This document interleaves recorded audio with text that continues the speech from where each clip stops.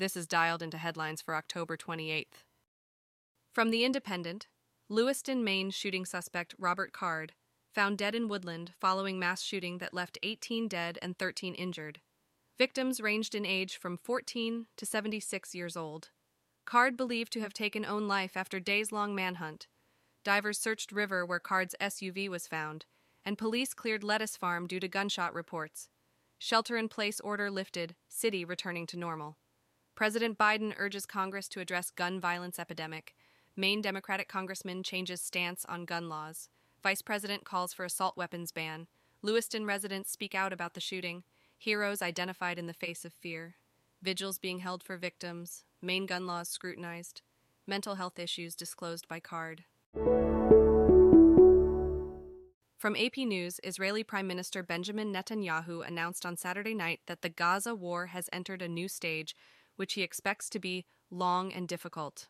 The Israeli military has sent ground forces into Gaza and expanded attacks from the ground, air, and sea.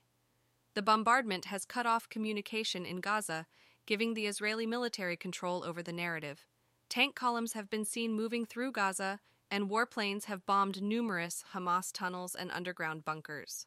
The Israeli government is facing pressure to secure the release of hostages seized in a Hamas attack. The Palestinian death toll has risen to over 7,700. The World Health Organization has appealed to end the fighting for the sake of the wounded, and overcrowded cemeteries are forcing families to dig up long-buried bodies. More than 1.4 million people have fled their homes, with the majority seeking shelter in UN schools and shelters. Aid efforts are challenging due to the communication blackout. Egyptian President Abdel Fattah el-Sisi is working to de-escalate the situation through talks with both parties. Turkish President Recep Tayyip Erdogan is set to proclaim Israel a war criminal, and protests demanding a ceasefire took place in London. The overall death toll in Gaza and Israel exceeds the combined toll of all previous Israel-Hamas conflicts. Israel aims to crush Hamas's rule in Gaza without intending to rule the territory itself. The conflict poses the risk of a wider war in the region. From CBS News, Iranian teen Armida Garivan has died in a military hospital after allegedly being assaulted by police in Tehran for violating the country's strict dress code, according to Iranian media. Garivan's father had stated that she had no hope of recovery after being declared brain dead. Conflicting reports suggest a medical incident caused her collapse, but witnesses claim she was beaten and pushed against a subway car door by a female guardian from the Guardians of Hijab Force. Human rights groups have called for an independent media investigation into the incident. The government has restricted media coverage, and a journalist reporting on Garivan's condition was briefly detained. Garivan's death follows the 2022 death of Mahsa Amini, triggering anti-government protests. From USA Today, Ivanka Trump, along with her brothers and their father Donald Trump, will have to testify in an ongoing civil fraud trial, according to a ruling by New York State Court Judge Arthur Engoron.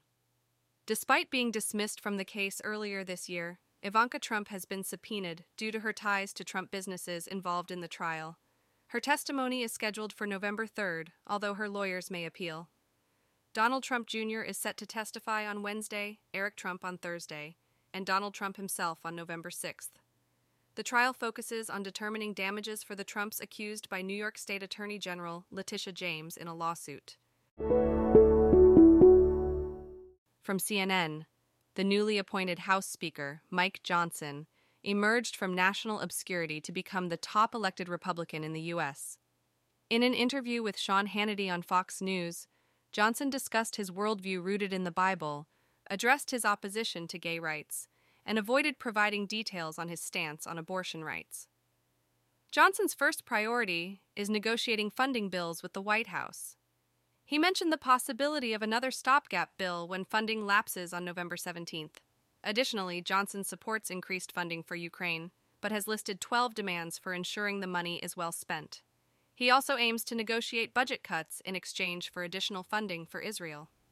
Johnson proposes limiting President Biden's authority to use U.S. military power in the Middle East, requiring congressional consent. He believes the root cause of mass shootings lies in the human heart, rather than guns. Although he respects Biden, Johnson agrees with Hannity that the president's mental acuity has declined. As House Speaker, Johnson plans to advocate for conservative principles centered around individual freedom, limited government, the rule of law, peace through strength, fiscal responsibility, free markets, and human dignity. He aims to prevent the U.S. from embracing European-style socialism. Johnson addressed his previous opposition to gay rights, but claimed to now follow the rule of law and love all people. While he did not rule out restrictions on gender or abortion rights, Johnson believes there are more pressing issues such as Israel, Ukraine, China, Iran, the economy, the border, and the fentanyl epidemic. Democrats will need to work with Johnson to pass legislation, which requires giving him a chance to lead. Dialed In is written and read by artificial intelligence. You can find out more at dialedin.today. Soon, we'll have CTA to provide feedback at dialedin.today/feedback and ask for new topics at dialedin.today/topics. Those don't exist yet, though.